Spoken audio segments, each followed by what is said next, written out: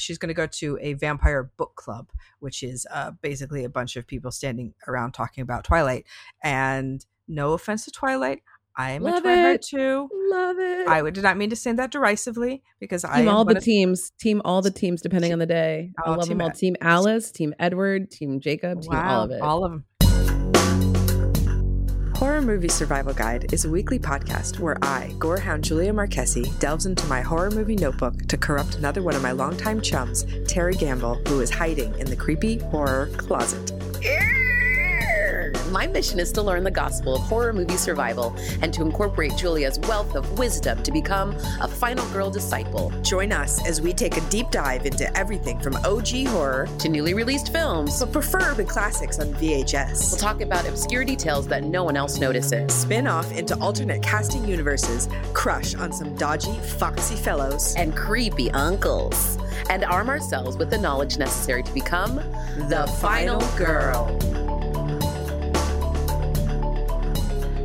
We're making a podcast today, me and my best friend, Terry. Yes. Oh my gosh, Julia. We're making Horror Movie Survival Guide. Another fun week. Oh my gosh, what a treat. Hey. I love seeing you. I love seeing your little face, and you're just so cute. I'm just so happy I get to do this with you. And I can't believe we've been doing this for this long. Holy crap. It's been like 5.5 years. I know. We're at almost 300 episodes, like soon, like coming up like in the next couple months, which is just crazy to me. It is. I know.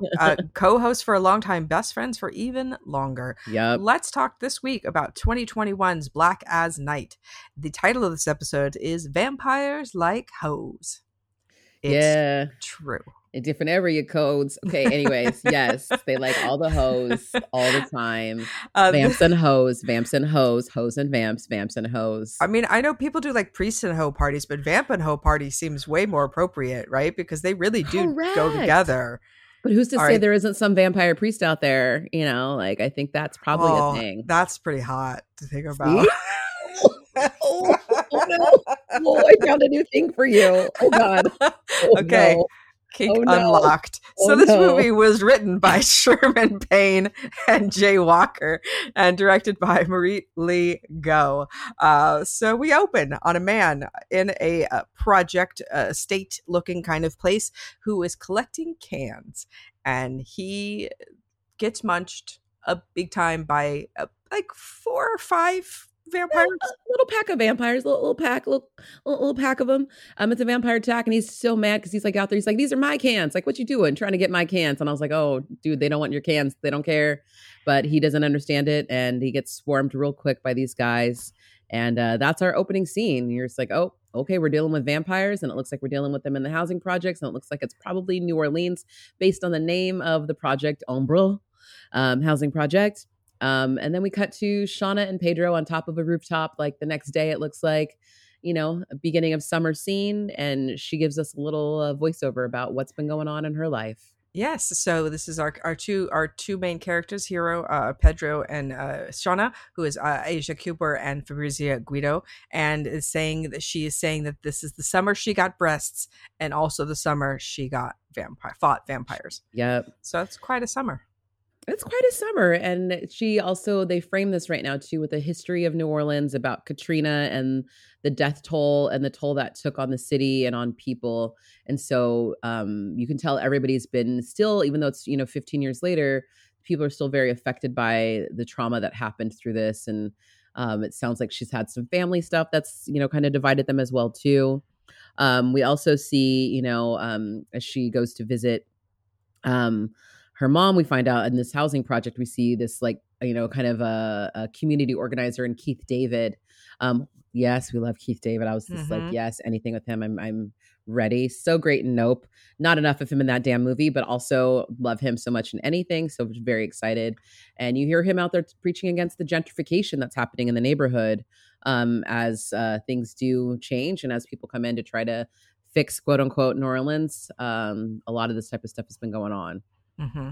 So she goes to visit her mother, who lives in this project, which is very rundown. It's very reminiscent of Cabrini Green in Candyman. And she goes to visit her mom. There is some dude just out junkied on the floor, and mom looks not good. And this is the thing where Shauna comes in. You can see on her face she doesn't know which mom she's going to get. right? She's going to get junkie mom, she's going to get sober mom, and she gets junkie mom, and mom needs some money bad to get her fix. She's got feigning mom. So mom is like definitely seems like she's going through some sort of withdrawal probably. And so she can tell she's doing whatever she can to manipulate Shauna for some money. So she first just flat out asks her, and then she steps away from it. And then she tries to be very sweet about it and is like, oh, but yeah, I see this locket I keep around my neck. It's the one of you and your brother. And I never forget you guys because I love you so much. I never sold it, even though my friends told me I should for drugs. And so in saying all that, she pulls on Shauna's heartstrings and it's like, do you have just a little bit of money for your mom since she didn't sell this one thing that reminds you of me? And it's just like, ugh, how awful. So she reluctantly gives her mom money, even though she's been told not to by her dad. And you can tell they have like a tenuous, relationship at her home because her brother, it turns out they talk about, has been like taking care of mom's plants while she's been away. They're still trying to keep the thought of her alive, and the things that connect them to her alive in their lives. But it's been very difficult. So they end up going to, they go to a party. Oh yeah, Pedro like convinces her to go to a party. Shauna's not a party girl. Pedro is like a fabulous gay best friend and a party boy. And he's just like fashion king. He wants to like live that life. And he's like, we're going to go to this party, girl. It's this summer kickoff. Like we need to go and hang out. And if you want to meet this guy that you have a crush on that we find out about, it's her brother Jamal's friend, Chris. And he's like, if you want to talk to Chris, you're going to have to go to the party. And she's just like, but I'm awkward and I'm dorky and he's not going to like me. And even her brother talks shit to her about it too. Sure. And Pedro has this ongoing thing where he talks about how he had been accepted for a full ride scholarship to this school in Texas, but that he's not going to go because he needs to stay because he loves New Orleans, or his family needs his help. And he is the New Orleans historian in the bunch, which comes in handy later because in this he knows, movie. Yes, someone's got to know the research when we do our research scene. And so he's going to be the one who's going to head that up for sure. Also, he says he's scared of white people, which I think is hilarious too. Like, he's just like, I don't want to deal with it. Like, Texas is a different brand, even though he's like, it's like, I'd rather stay here in New Orleans around my people. But while Shauna was leaving her mom earlier that day, she saw these red eyes, like in this, like through this like little keep out peephole at the housing project. And so she was just like, wait, this is very strange, this place. And I don't know what's wrong with that guy. That was like more than a junkie. That was something else. But she, still ends up going to the party, even although her brother says shitty things to her about like the boy that she likes, saying that like he keeps calling her like Wesley Snipes Black, which is like the colorism in this movie. Like he's like very like, just saying just some really negative things because she's a very dark-skinned Black girl, and just saying that that boy that she likes only likes Creole girls or likes lighter girls and like all this stuff. And so we already sense this dichotomy of like, oh, there's certain people have access and certain people don't. And we're dealing with like the tiers of racism within, amongst Black people, the colorism that does exist. When does it stop? When does the racism stop? It doesn't, because we were all trained with it and trained in it and in the soup. So I definitely, something that I grew up with family from the South as well too, that, that's part of the culture of who has access. It's like lighter people tend to be the ones who are going to move up or the ones that are going to be promoted and all that kind of stuff too, but also comes into play with some vampire lore later on. So this is why this is also being set up too. And also shout out to Blade, of course, in this moment as well, calling her out as saying that she looks like Wesley Snipes. So they go to the party and Pedro convinces Shauna to shoot her shot. And she tries, and it's a horrible, blundering, floundering mess. He's surrounded by 3 women, and she just looks, and she knows she's just made an embarrassment of herself. So she decides she's just going to walk home alone. So she does, and she sees some vamps feeding on somebody, or sees somebody, it looks like somebody's being attacked. So she yells to leave them alone, and then they start coming for her, and she is getting bit. She does get bit, but is interrupted by a car horn, which just then drives on by and leaves her there. So she goes back home and immediately knows, because this is the thing with vampire movies, that in that world, how much do they know about this thing? And so she knows she's been bit by a vampire immediately. That's not part of this. Yeah, no, she's like, that thing was definitely a vampire. Like, I know I can't be in sunlight. Like, that's going to be a problem. So she immediately like gets like some newspaper and, blocks out the windows and she's like, okay, I can't deal with that. But then her dad comes home, like finds her like in the morning and he's like, what did you do to this place? Why did you tear up the whole place? It looks crazy. I'm sure he's having like flashbacks of her mom or something too, because her place kind of looked like this as well. And he's like, take the stuff down and handle it. And he rips down the paper and she seems okay. The sun is okay on her. So she hasn't vamped out. She's all right.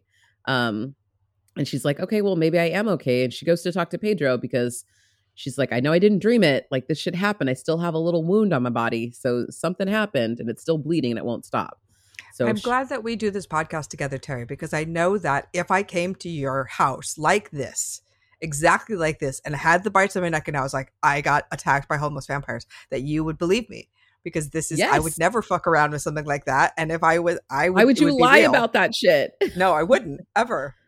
No, and to go through a whole ruse and like put like blights on you and stuff, there'd be no way. So she tells him that, and of course he laughs at her and is like, "This has nothing to do with me." Like, doesn't want to be a part of it. This is not the summer he has envisioned. He wanted to like lay on the beach, get tan, or live on a rooftop and get tan. So they end up going to find her mom, and it finds out that mom has been bitten as well. Yeah. Well, but the reason they come down to that is when he finally kind of believes her, he's like, okay, if this is true, what you're saying is true, then if they're going after homeless people and crackheads, he's like, you know who we need to go talk to? And she's like, oh shit. Yeah, that's my mom. She's in that demographic of people that are being turned. So they go to go warn her. And she's like, I got to go bring her home. I don't care what like my dad says. My brother says we'll figure it out later. But she's in the line of fire right now and she's a vulnerable target. So we need to go find her. But they get there and mom isn't looking so good. She has already been turned and just looks real, real bad. So she vamps out and goes to attack them. And she, instinctively, Shauna pulls the curtain and mom catches on fire. We get a nice CGI full body burn. And then it's out the window for mom. And she is a crispy critter on the ground.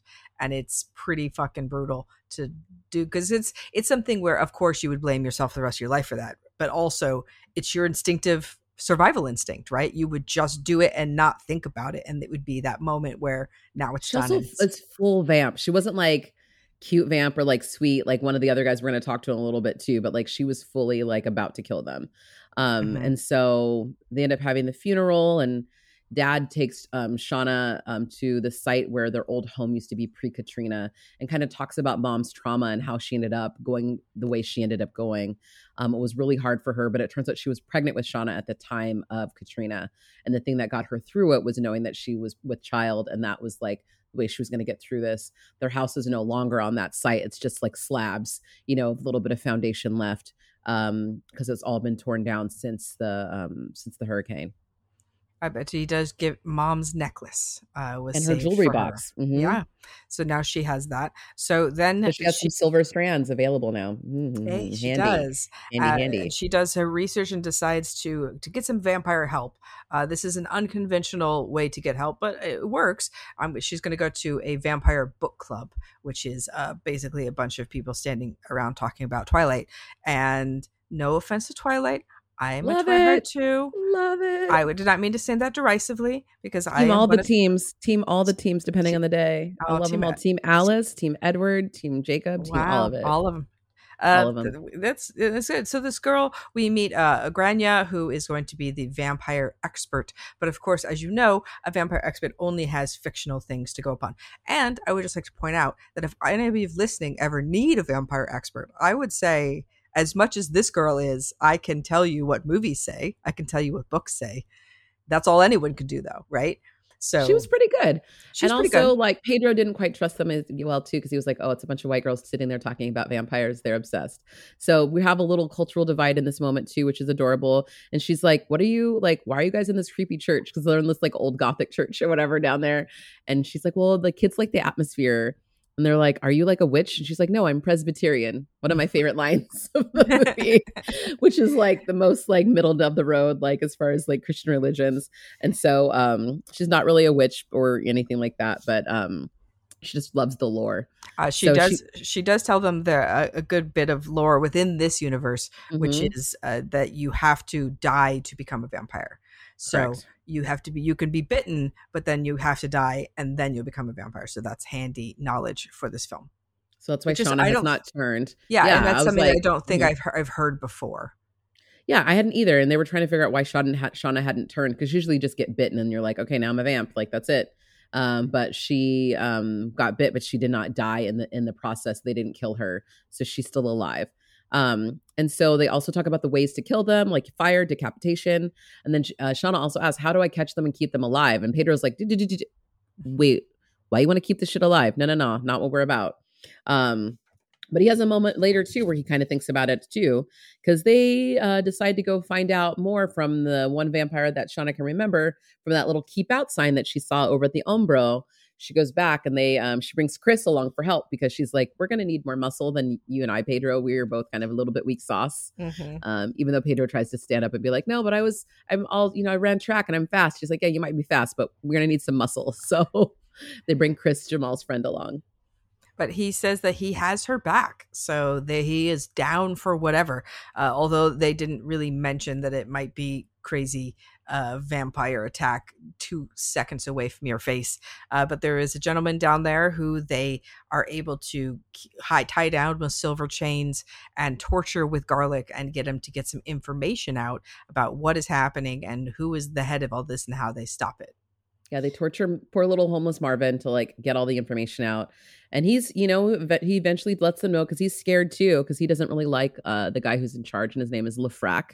And he's like, Lefrak has been building an army. He's taking over the city, and they're basically getting all these homeless people and like all the people that you talked about and turning them to make a full army to come against all the people. He's like, I would like them dead too. They end up having to kill Marvin in the course of it because even though Marvin has been helpful and is kind of sweet and wasn't really his fault that he got turned, he does try to vamp out on them when they are about to release him and like might want to eat them. So he's like, I guess we do have to kill you, dude. Sorry. So they practice. This is where they get a little practice in of staking and figuring out how to work their weapons. So you're like, okay, they're getting adept. They're learning. They've done research. Now they're fighting. It's happening. So they go to check out the mansion of said Lefrak, which is a stunning mansion, and handy that Pedro happens to be a New Orleans history expert to tell them about the mansion, who was originally owned by slave owners, and there are underground tunnels. So over 400 slaves at one point lived in this house, which is a lot. That's massive.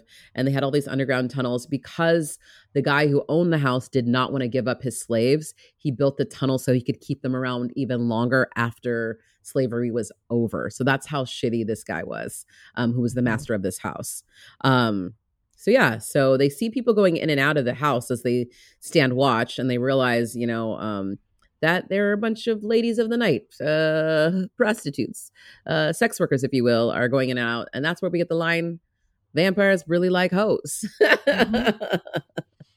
It's just facts. So they decide they're going to infiltrate Lefrak's mansion, where Grania and Shauna are going to dress up like some ladies of the night and infiltrate that way. She gets a sweet steak in her boot.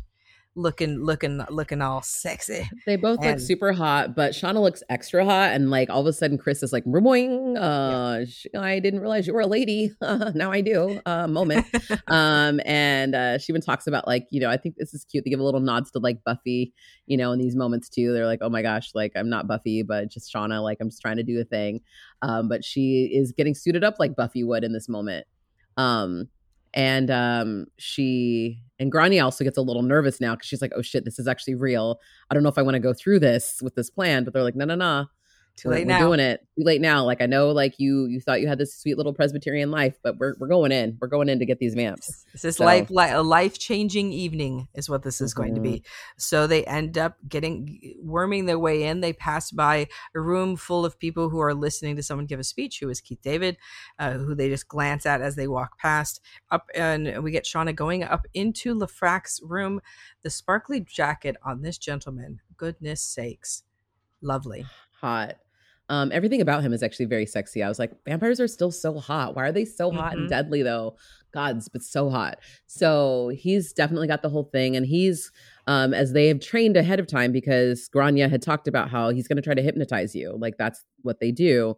So the thing you got to do when you get hypnotized is think about something to help ground you elsewhere. So this is interesting. We had some hypnosis a couple weeks ago in Stir of Echoes. And what can you do to like deal with hypnotism? And this is something, I guess, if you were not wanting to be hypnotized and maybe hypnotized underneath duress by a particular vampire, y'all remember some sort of happy memory and hold on to that so you're grounded in reality. It can come out of it. So she thinks about a memory of her mom while he's trying to hypnotize her, and he thinks he's hypnotized her so that she won't remember, what's going down.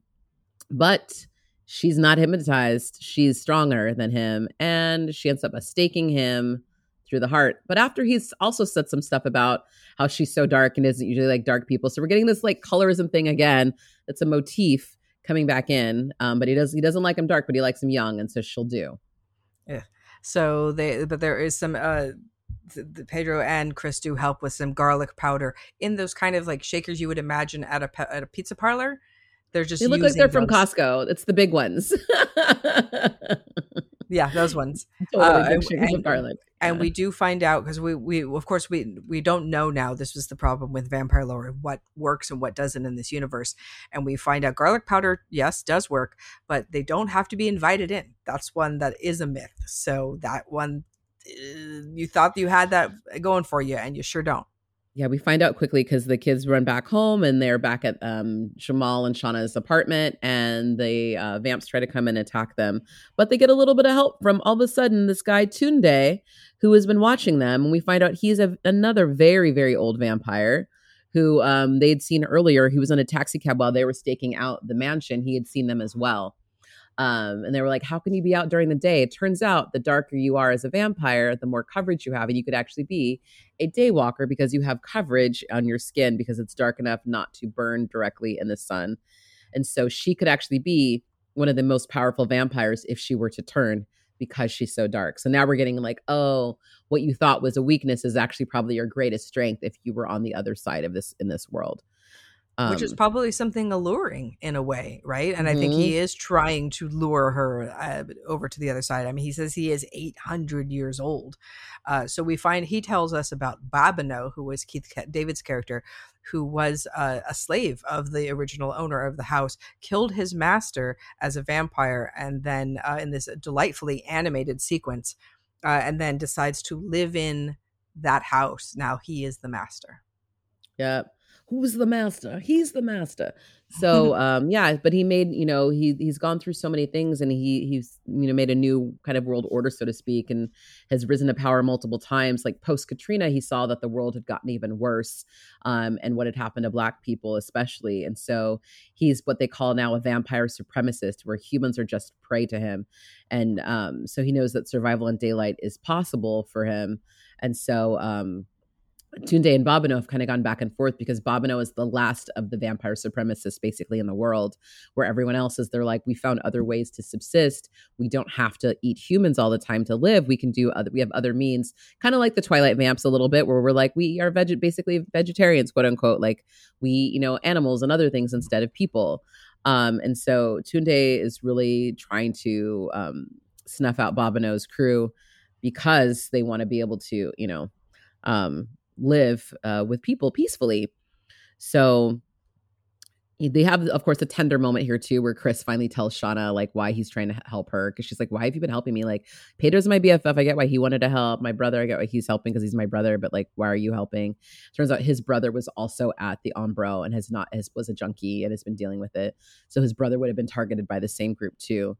So they're about to kiss, and then Pedro walks in. So that's a cute little moment, though. So you have this vampire battle between the Nigerian vampire army and the supremacists. Babino and his crew, yeah. Babino and his crew. Can I point out the Nigerian vampire army's sweet spears?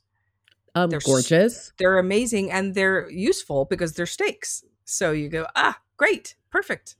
Beautiful. Of course they are. Of course they are. Of course they're like making brilliant things in technology. That's what like a Nigerian princess would do. Super good. And so the kids, though, Tunde's like, hey, you've done your good job, kids.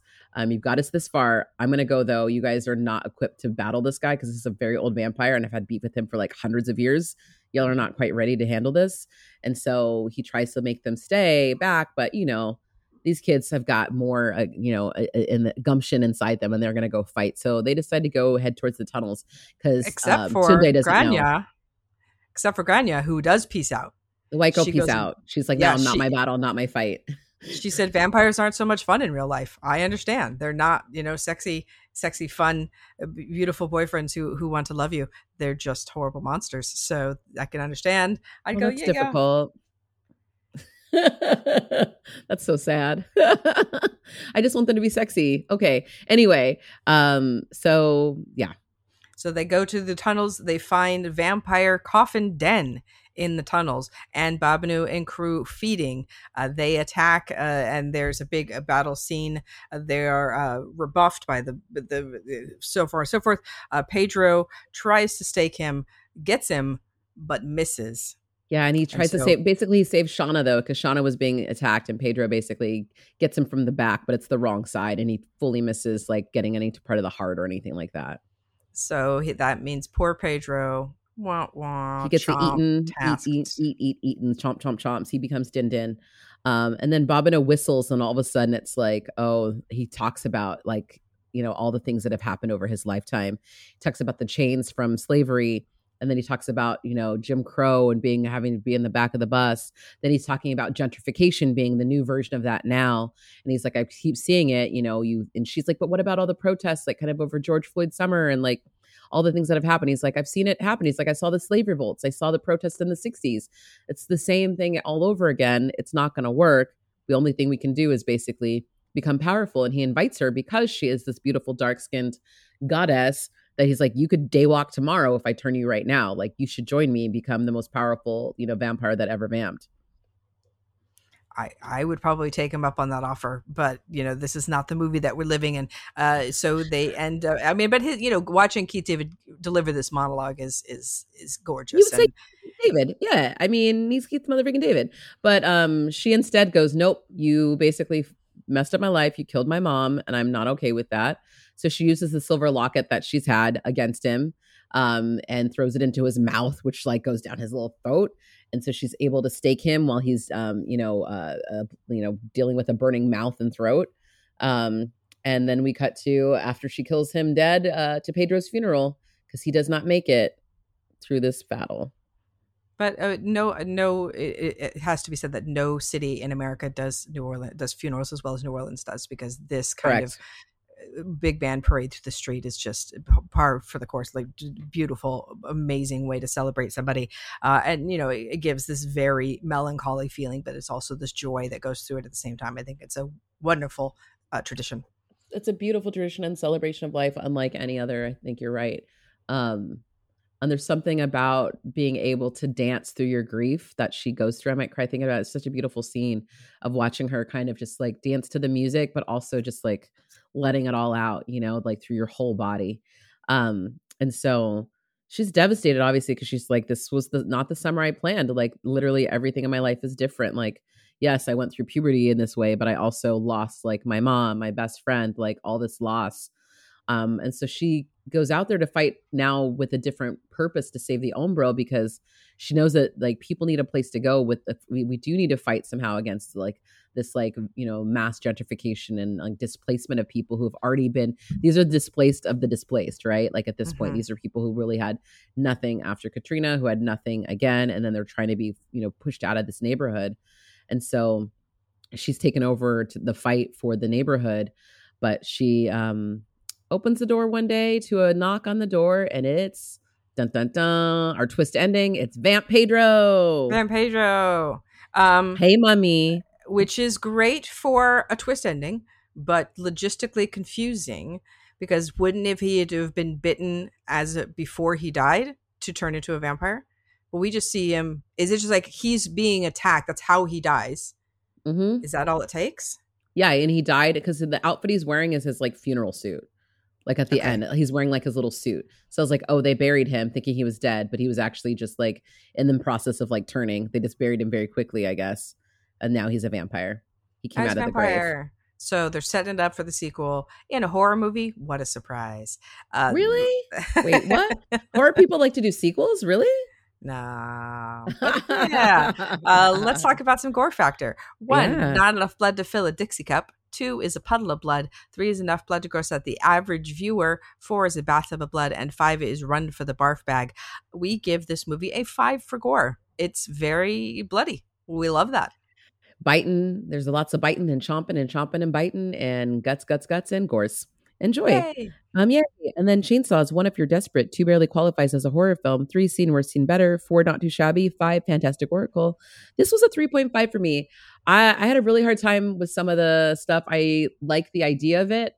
I just was, I know it's called Black as Night, but I could not see half the things in this movie. I felt like every scene was, the lighting was so dark. I could not see what was going on in half this movie, and it was driving me crazy. Where I almost had to listen to some of it because I could not see what was going on in any of the action sequences and some of the fight sequences. It was very difficult to watch.